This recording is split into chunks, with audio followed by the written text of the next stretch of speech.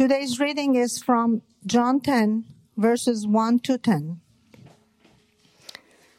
Truly, truly, I say to you, he who does not enter the sheepfold by the door, but climbs in by another way, that man is a thief and a robber.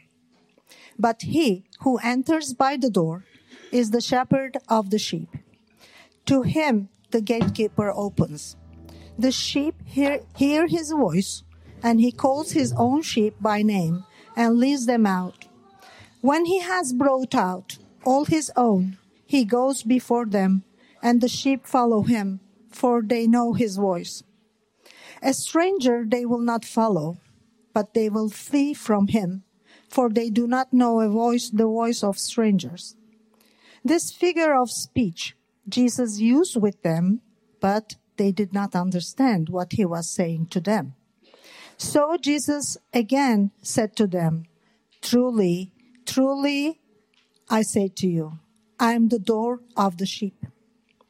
All who came before me are thieves and robbers, but the sheep did not listen to them. I am the door. If anyone enters by me, he will be saved and will go in and out and find pasture. The thief comes only to steal and kill and destroy. I came that they may have life and have it abundantly.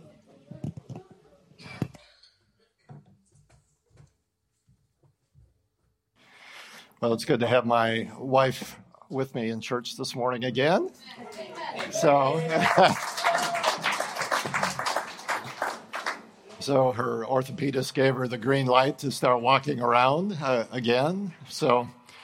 But later on, during the pastoral prayer, if you hear a voice arising from the chair, she's going to remain there and pray from her seat.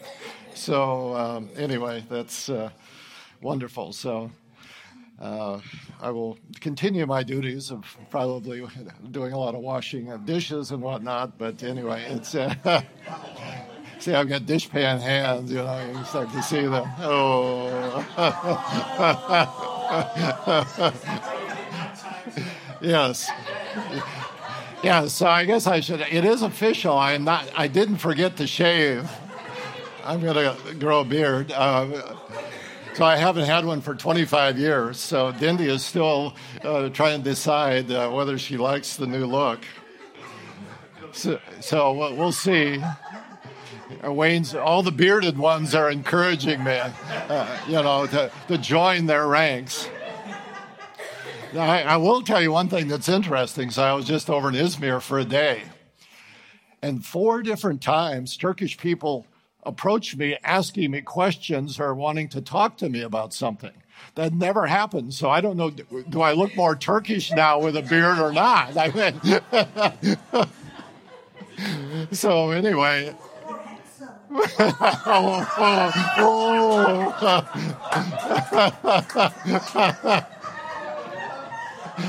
Oh. Dindy, did you hear that? No. Yeah. Oh, hallelujah. Well, my one close friend in Izmir says, you do look older with a beard, so we'll see. So if my vanity wins out after all. Well, this morning we are on the third of the I am sayings in the Gospel of John. And again, if you miss any of the first 2 weeks, you can go to the podcasts. Robin, 2 weeks ago, talking about the first saying, I am the bread of life. And last week, Jason leading us in the text dealing with I am the light of the world. Now, this week we're going to look at the third of these sayings, which is we find in chapter 10, those verses that ML just wrote where Jesus says, I am the door. Now, some of your translations will say, I am the gate. We're sticking with I am the door here because there's actually a different word in the Greek text that is translated gate. And Sean's going to flash up a couple images of what an ancient sheepfold would have looked like. So these will, kind of embed these in your mind as we go on with our text this morning. So you can see that you've got a rock pile. Even the more primitive ones, they take a bunch of brush. You'll see some of this even out in the Turkish countryside today in order to put sheep and goats in here. So this is a much more elaborate one, but it's more of a door than that's the entrance to the sheepfold there. And one of these very large ones, multiple shepherds will be bringing flocks in, and they'll bring them together there. And this is the illustration here that knowing the voice of each shepherd, the flocks will follow those. And so you've got a door here, more so than a gate. Let's take a look at another illustration there. And in some of these, you actually have a hired hand, a gatekeeper whose job is to allow the various shepherds access to their flocks, to lead them in and out morning and night here. And even the more primitive ones, the gatekeeper's actually sitting in the doorway, controlling access there and guarding them at night. And we've got a modern version of a sheepfold right there with the type of door allowing access to the flocks of sheep and goats. So when we are looking at this imagery then related to Jesus declaring, "I am the door," just remember these images here. So we can turn them off and move on. And so we see now Jesus using this background, once again, from everyday life to illustrate a spiritual truth. And this morning we want to look at three aspects of our text today. First of all, it's background, so that we've been noting that the background of Jesus' sayings is very important for our understanding of them. The second thing, we're going to see that Jesus is using a figurative illustration here, and he expresses this clearly here in this particular passage. And finally, there is a warning that Jesus is giving here in this passage. So let's look at the background. So as Robin told us, the I am sayings are based on a Greek expression, ego eimi, which can be translated I am or it is I. And in the Greek Old Testament, over 100 times this expression says, "I am the Lord." So there's a clear connection then with the divinity there. And again, in the New Testament, it can be used in very general use. Paul says, ego eimi, I'm a Jewish man. I'm in this context. So it's a very simple grammatical construction. And then we come down to these 7 I am sayings in John's Gospel. And as Robin also mentioned, many see a background in the Old Testament when Moses went to the Lord and said, "As I go to the children of Israel, what is the name? What is your name that I should tell them who you are?" And in the Greek version, it says, ego eimi haon, I am the one who is. And we see, especially in the book of Revelation, 4 times this language is picked up. You recognize the expression, the God who is and was and is to come. So it gives the fullest expression in time, past, present, and future, or I should say present, past, and future in Revelation, building on this whole idea of I am.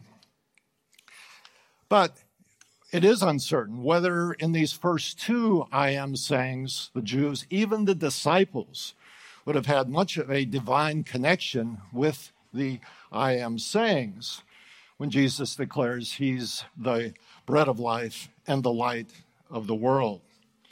But when we come to the end of chapter 8, to use a sports illustration, we have a game changer that takes place here. And what is that? The Jews are discussing with Jesus the fact that Abraham is their father. And Jesus declares, Abraham rejoiced that he would see my day. Of course, the Jews are incredulous here. They have total disbelief that Jesus is making this kind of claim. You're like, you haven't even lived 50 years old, and you're making a claim that Abraham has seen you. And of course, he gives his famous reply, before Abraham was, ego eimi, I am. Well, what's the reaction? Well, we see, if you remember last week, Jason was highlighting this background, especially in the servant songs in the book of Isaiah. And again, we have a very strong reference to a couple of these that I'm going to share with you this morning. Isaiah 41:4, I, the Lord, the first and the last, ego eimi, I am. So very clear declaration of divinity there, using our expression. A couple chapters later in Isaiah 43:25, he says, and emphatically, I am, ego eimi, the one who blots out your transgressions for my sake, and I will not remember your sins.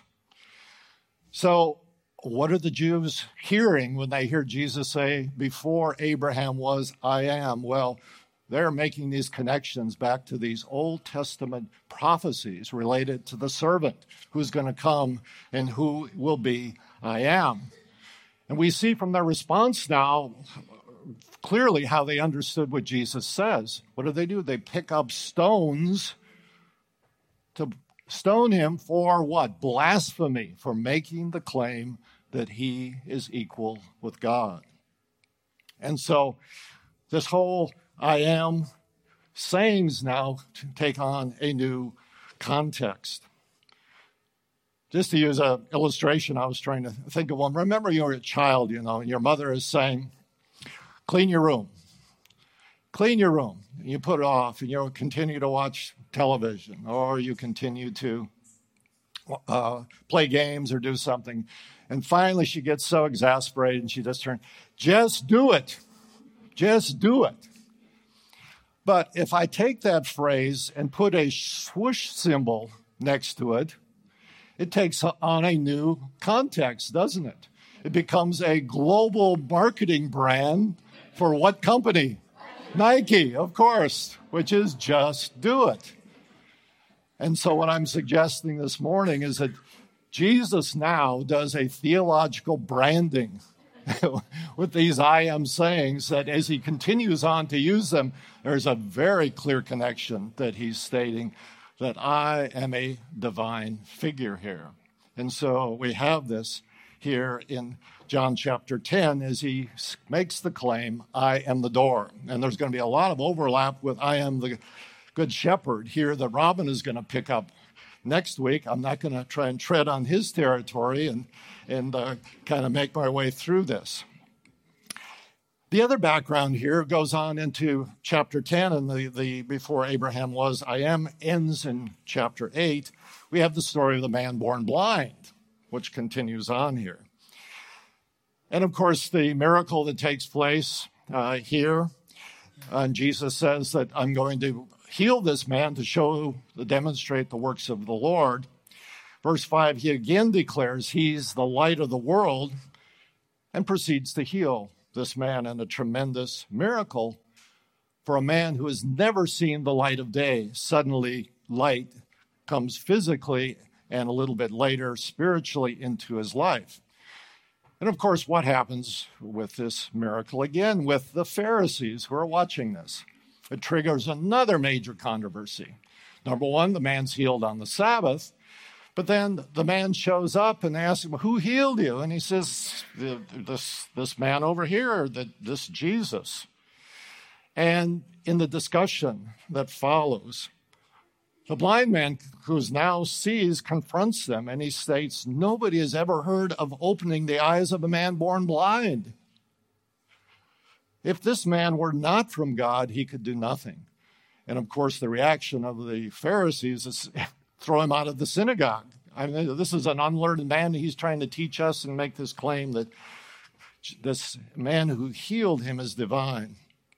But we see now the man who has his physical eyes open to the light recognizes the divine light, while the Pharisees cannot see this light.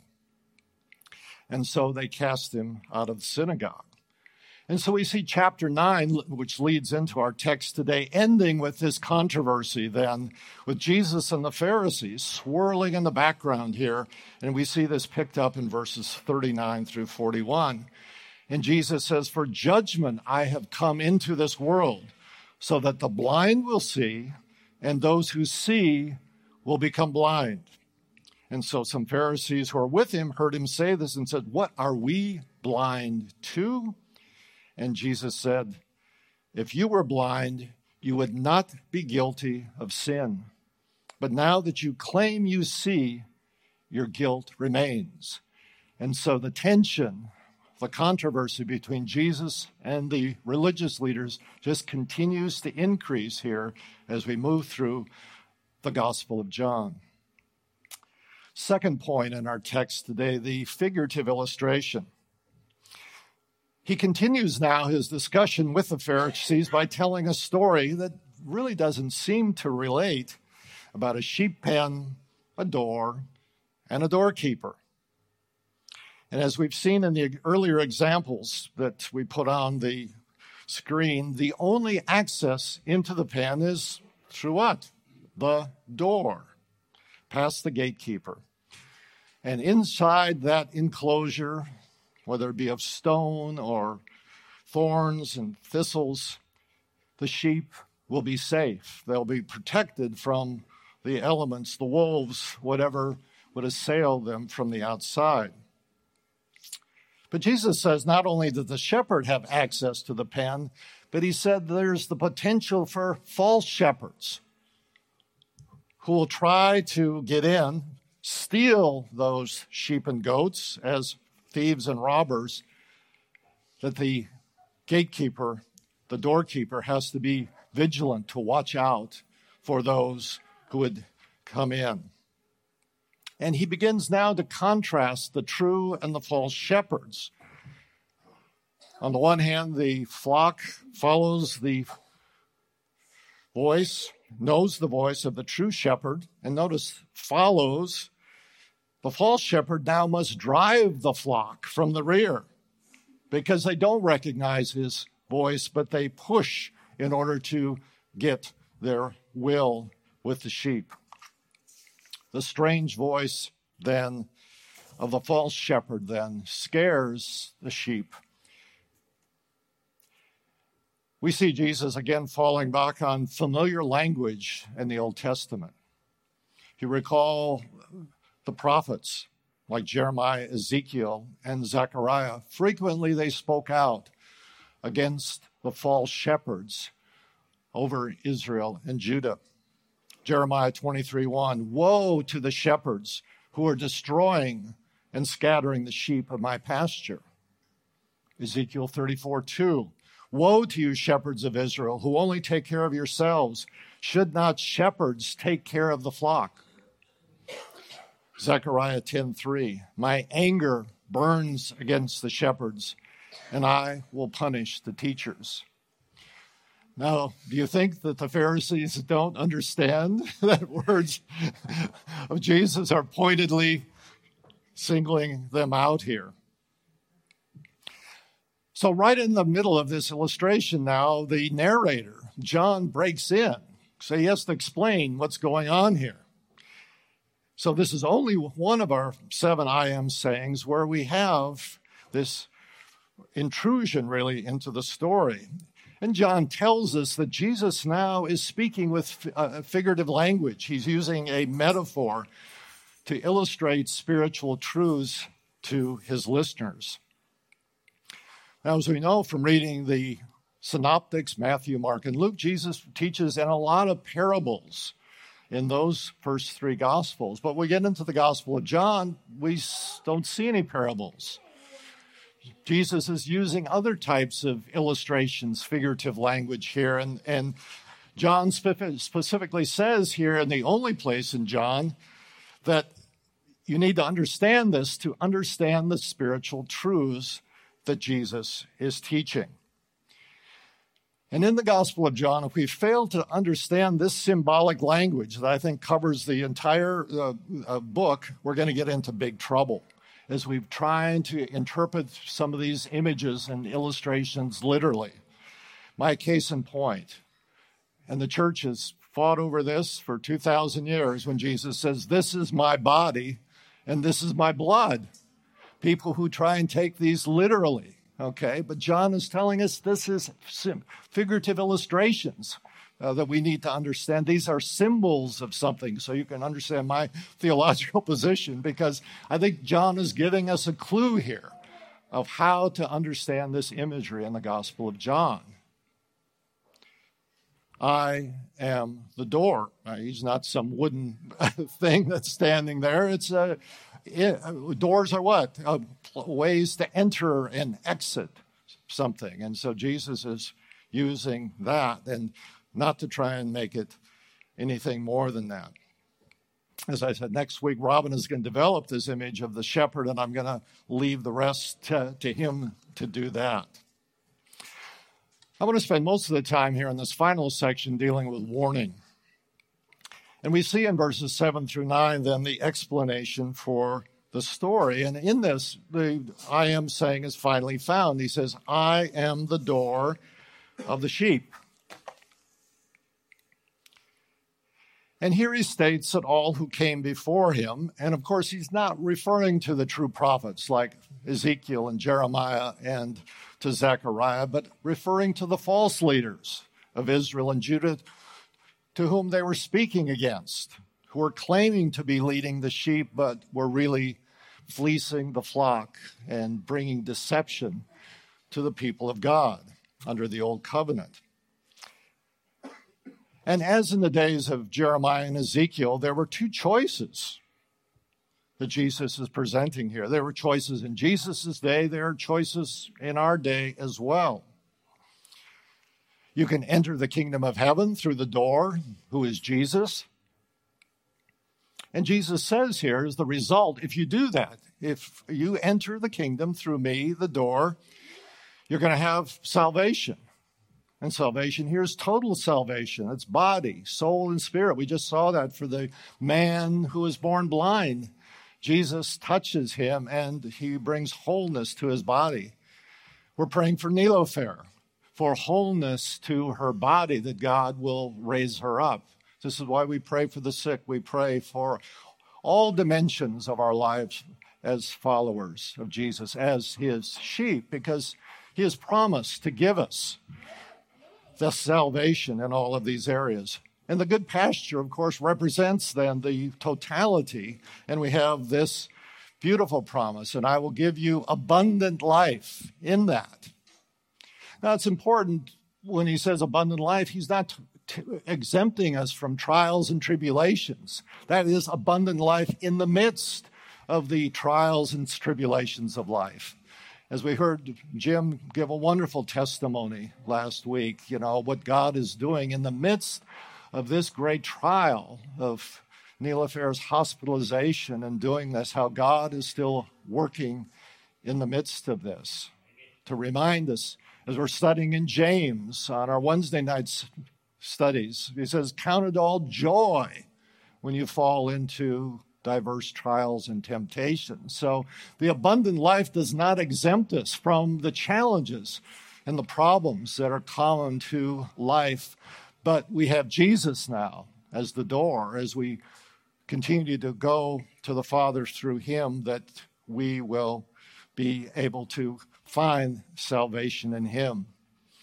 I can remember as a child, maybe you learned this song too growing up in Sunday school. One door and only one, and yet its sides are two. I'm on the inside. Which side are you? Any of you learned that song in Sunday school? A couple of you raised your hand. One door and only one, and yet its sides are two. I'm on the inside. Which side are you?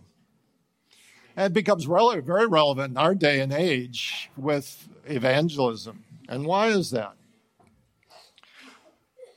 The claim of Jesus that he's the only door to God, to the kingdom of heaven, really goes counter to the spirit of our age.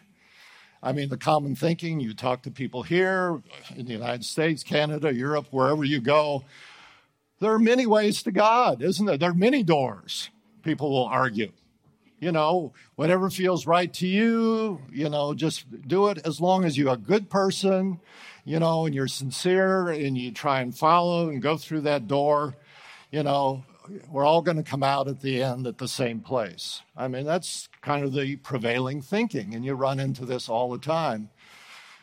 As you know, we just had our daughter and son-in-law and granddaughter here, and this is one of the big issues with our daughter. How can you say that Jesus is the only way? I mean, how can you say that the Christianity is inclusive? You got to go this way, or it's exclusive. Excuse me. You need to be inclusive. All of these people got to decide which is the best way to God for themselves. And she is just really hung up on this whole idea that Jesus has to be that door. And so this is something that, especially in evangelism, that we encounter. And I know you hear it regularly as you share with people that Jesus being the only door to God and through the kingdom of heaven is just a huge stumbling block today to the gospel. The second thing that Jesus is talking about here, he's warning the disciples, his hearers, and John the same way, that following religious leaders like the Pharisees, who are really thieves and robbers, he says, they're going to kill, steal, and destroy the flock that follows them. They are not going to have the abundant life that Jesus is promising. And he lays out a very stark contrast between true and false leaders here. And of course, the Pharisees are highly offended because they rightly assume that Jesus is talking about them. And of course, this is part of his controversy with the Pharisees. They are not being the true shepherds that God has wanted them to be. So in the final few minutes, I want to bring this, in closing, this issue of Jesus as the door into our own spiritual situation. Because in the body of Christ, we still have Pharisee kind of figures. We have thieves and robbers who are out there posing as spiritual leaders, who are actually leading flocks astray.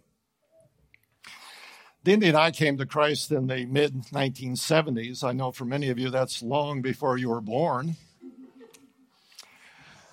But we soon began listening to a group of teachers out of then Fort Lauderdale, Florida, called the Fort Lauderdale Five. Back in the days of cassette tapes, some of you have never even seen a cassette tape. I was going to bring one and show it to you, before CDs and, MP3 and all those things. But we were regularly getting cassette tapes and listening to hundreds of hours of teaching by some of these, maybe some of you read Derek Prince and Bob Mumford and some of these guys. And we were really getting built up in faith, getting to know the Word. And so we felt we were very much growing in our knowledge of the Lord. Our pastor in our church was also listening to these guys and being influenced. But as time went along, we began to feel something wasn't right. These guys seemed to be teaching that they were the doors rather than Jesus. Okay? We saw this tendency in our pastor as well. And at this point, we began to pray about whether we should go on to Bible school and get training. And Dindy got the call before I did. And she was praying for me. But as we went and talked to him, he's really discouraged us. He said, no, I don't think you need to go for any further Bible training. Do it within the context of the local church. But that's not what God was speaking to us. And so we began to feel very conflicted. Our pastor is trying to give us guidance here, but God's trying to do us here. And so, but then as we listened to more and more, these guys were teaching us, you got to listen to your pastor, whatever he tells you, he's the door, this and that. But then other warning signs came from other teachers around there that this group began to be called the shepherding movement. It's the shepherding movement.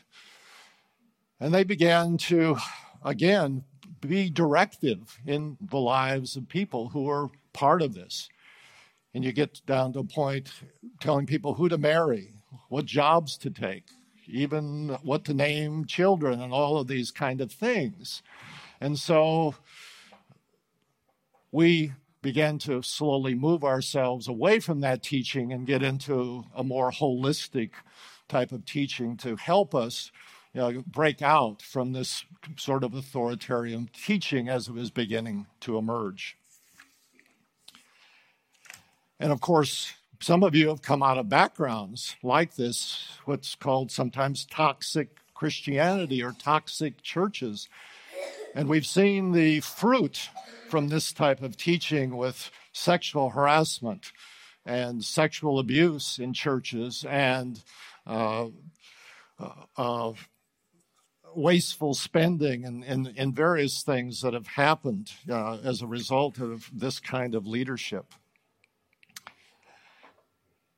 And as we look back at our own church experience, we've had at least 3 pastors that we could kind of put in this category then of toxic leaders who had real control issues in exercising authority over their congregations that impacted us. And we felt very much that they were not the good shepherds that they should have been to their congregations. I was looking online for some characteristics of these thieves and robber type leaders, and I pulled off, I think, a very helpful group of 10 that I'd like to share with you this morning. Examples of thieves and robbers leadership. Now, I know many of you, SBUC is not going to be the final church in your lives. You're going to leave here, go to the continents around the world. But think of these things as you're choosing a church, as you're looking to a pastor then to be your spiritual shepherd. How does he line up with what's said here? Number one, they lack the fruit of the Spirit. They lack the fruit of the Spirit, and they expect behavior of others that they don't expect of themselves. In other words, their philosophy, do as I say, not as I do, okay? So, do they have the fruit? They seek a minimal structure of accountability, and if possible, would operate in a totally autocratic fashion. In other words, they would make all the decisions. They wouldn't have a church council. They wouldn't have elders and deacons or whatever structure you have. They want to make all the decision. And I was just in Izmir. I was with a South African friend, Michael Timke, who's organizing tours now here in bringing South Africans to tour the biblical sites. And he was telling me, he didn't even know I was speaking on this, but it was a great example. He'd gone into a large charismatic church in Johannesburg and trying to find out who the person to talk to, that they might be interested in bringing a group from the church to do Paul's journeys or the 7 churches or something. Finally, he worked his way through the hierarchy to find out the person there in charge who could make that decision. And he was told, well, the apostle had a word from the Lord that nobody in the church is supposed to visit Turkey. Okay? God spoke to the apostle that nobody in the church was supposed to visit Turkey. Now, I would say, I'm sure glad he didn't give that word to Paul and to John, okay? Or we'd be in big trouble, okay? So somewhere along the line, he's changed his mind, about people visiting Turkey. But an example, though, a one person making a decision that affects thousands of people, okay? Number 3, they see almost everyone as inferior to themselves, and they criticize any other leaders who might be rising, who would be a threat to them. Number 4, they show favoritism.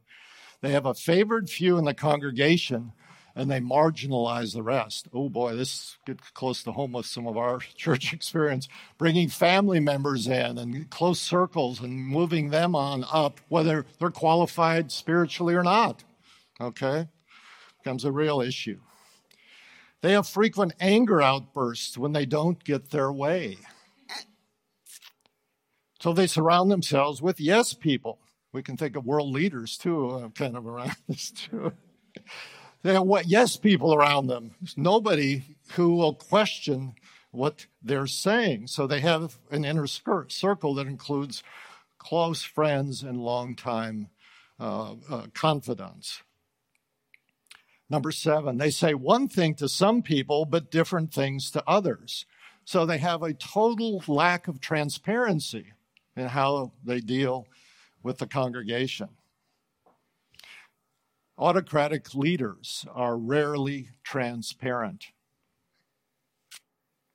Number 8, they seek to dismiss or marginalize people before they attempt to develop them. If they develop people, grow them up in faith, they become a threat to them. So why disciple and train people to become strong in the Lord Jesus? In fact, people are only a means to their end, whether it's to build their congregation bigger or whatever their motivation. Number 9, they're manipulative, using partial truths to get their way. Clear communication would reveal their autocratic behavior, so they keep their communication not understandable and obscure. They could communicate, but they purposely don't in order to mask their leadership style. And finally, and I think this is the final thing, they're self-absorbed and narcissistic. In fact, if you read all 9 of these things to them, they would not see it in themselves. Why? They're self-deceived. They would never say that I have any of these characteristics operating in my life.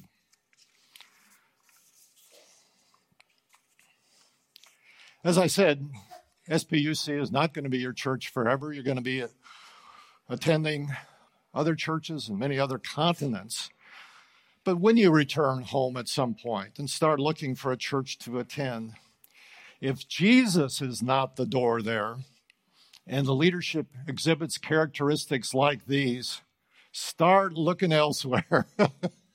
Find another church, another place to attend.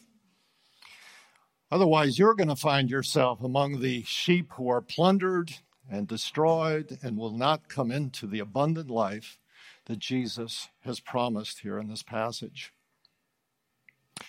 In conclusion, with this third saying now, Jesus really takes off the gloves, so to speak.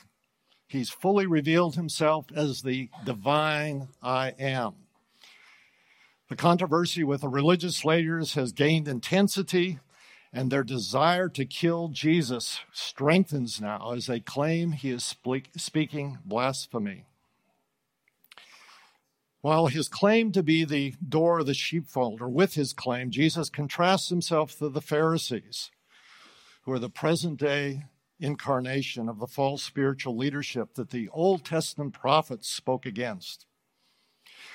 Finally, we have thieves and robbers even in our day in the church who are still trying to take control of the flock, God's people, and make themselves the door and not Jesus. Next week, Robin's going to take us into the 4th saying that's a part of the same chapter. I'm the Good Shepherd. I'm looking forward to that. But let's pray. Father, we thank you for this powerful illustration today of you being the door.